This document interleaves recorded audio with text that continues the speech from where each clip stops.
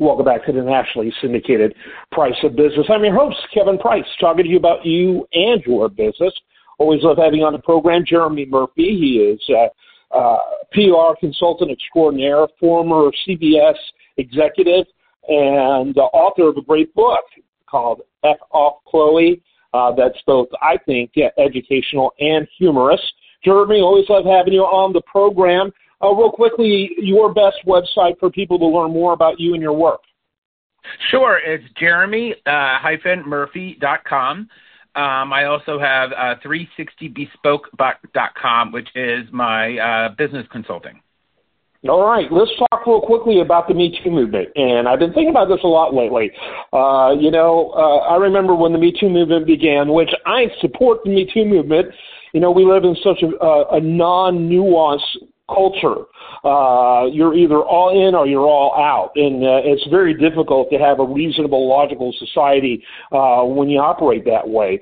So just to be clear, I am so grateful that the Me Too movement has risen up. But I'm also, foolish me, like to look at things in a nuanced sort of way. When I saw the early Me Too movement, frankly, it kind of reminded me of those old black and white movies of, pitchforks and torches and, chasing Frankenstein. And a lot of these guys are monsters, right? These perpetrators are monsters. I totally get that. But I don't know how many times I've been asked in the media. I find it a fascinating question. Don't you believe the woman? Shouldn't you always believe the women? And I'm like, well, there's this crazy thing in our country called due process.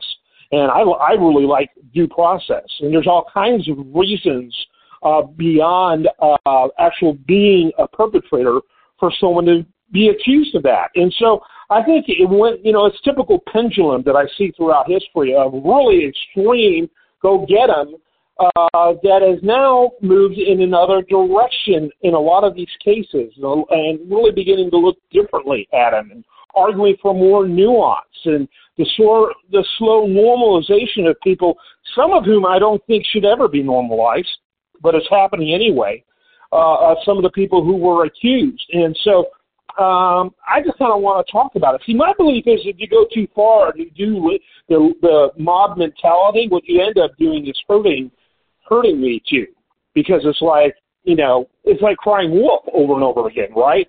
And so I kind of want to talk about where it's been and where it is now, and you're perfect to talk about it in spite of your gender.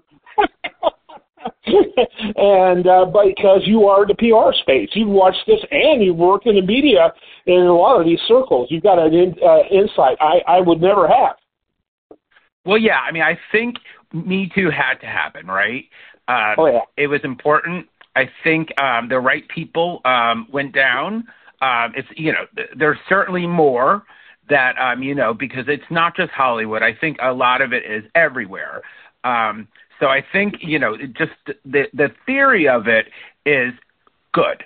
I think the problem is they cast the net too wide, and there are people who got caught up in it who didn't deserve the punishment that they got. And, and that's what's sad about it is, and I think it does hurt the original idea, the movement. There is nuance. There are degrees. There are, levels. Not everybody's Harvey Weinstein, but, you're getting cast with, in the same net as people like him. And that's ruined a lot of careers. It's ruined a lot of lives for, people who are not as egregious. They were not as, they could have learned. But I do think, and I think you're right. I think the pendulum is swinging. It swung way too far one way, and it's inevitably going to come back the other way. And because I do think there's a sentiment now there that it's a witch hunt. It's a gotcha. And it's also morphed into the woke thing, because now it's not just Me Too. Now it's bullying, and it's creating an environment where someone feels not valued or threatened. And so, it was just kind of a domino thing. So I do think that the sentiment is turning on this.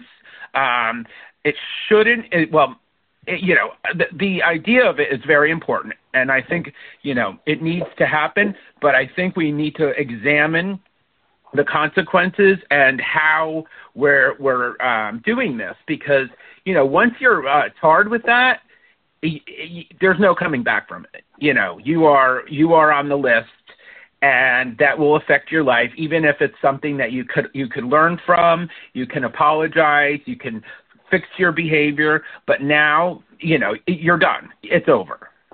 Yeah, no question about it. I mean, we are slowly seeing the gradual transition away from what you just described, but it's real slow. And, if you were an A-lister before, you're going to be making your own movies in order to make things work. I mean, it's really very, very difficult out there. A good example being Russell Brand, right? Who I find very irritating, but he apparently had a huge following on YouTube and was making very good revenue on that. And from what I can tell, none of his content was offensive from a YouTube, from a Me Too movement perspective. And so it was this pure vindication, pure conviction without any trial.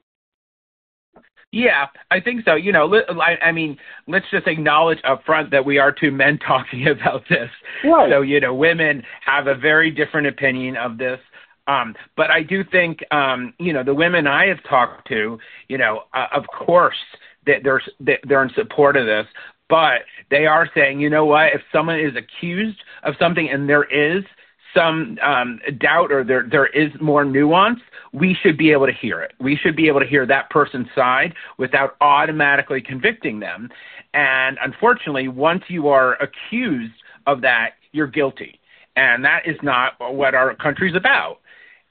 But in media, in media and Hollywood, that's how it is presented. And you just don't come back from that. And so that's really unfortunate, because a lot of people who are not monsters, they were just inappropriate, and they could learn. They can change their behavior. They didn't hurt anybody, so to speak.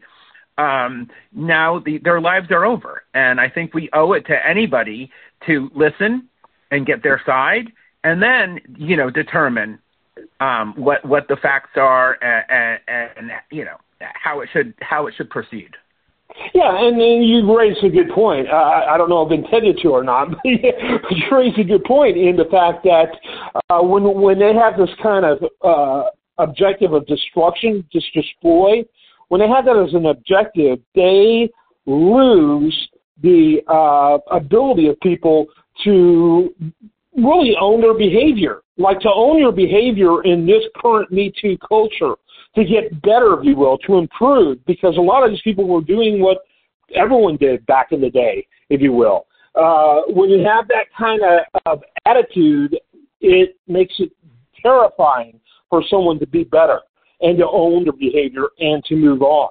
They have to get busted, and it has got to be a mob mentality after that. I think we would be way better off as a culture if people were able to be reflective and say, in the past, I think but who can talk that way today?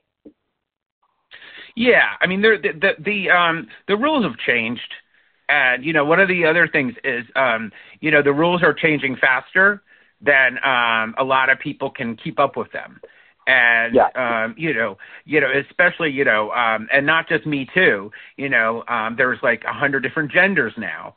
And, I think people, we have to understand also that, people grew up in different times, and, we have to make sure that at least they know that maybe that's not appropriate, but we can't convict them before they even know what they've done wrong or how they can fix their behavior, because sometimes certain people who grew up in a different generation, how they act, they think that's right. So I think we have to give people room, as long as they're not assaulting somebody, for them to understand, no, that's wrong, and to correct your behavior without ruining their life.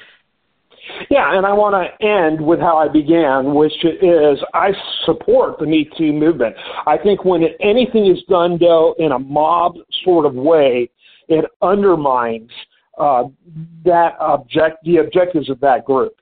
People don't like mobs. People begin to frown on mobs. They don't like situations where there's no fairness involved.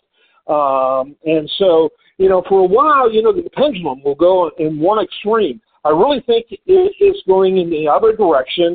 I hope it finds a happy medium. But the more mobbish Me Too is, the more I think the pendulum is going to go in a direction that's going to look a lot like the old days. And none of us want to go back there. Final thoughts. Yeah, there is a Disney executive who was a little too touchy-handsy, but with hugs. And with giving someone rubbing someone's shoulders, that's not cool. You should give someone space. You should ask permission to do that, but that doesn't mean you're a rapist. And the man lost his job, or he had to resign, and he kind of went on the list of this wall of shame, and to cast someone like that against Weinstein is not on, it's not fair. You can't put all these people in the same category, because there are degrees, and there are people who are maybe you can educate them and take classes. Talk to people instead of saying your life is ruined, you're on a list, pack it in. Yeah, got to wrap it up with that. Jeremy Murphy, thanks so much. Make sure you check out his book, F Off Chloe. I love it. It's very funny, but also very clever. I'm Kevin Price. Stay tuned for more after this.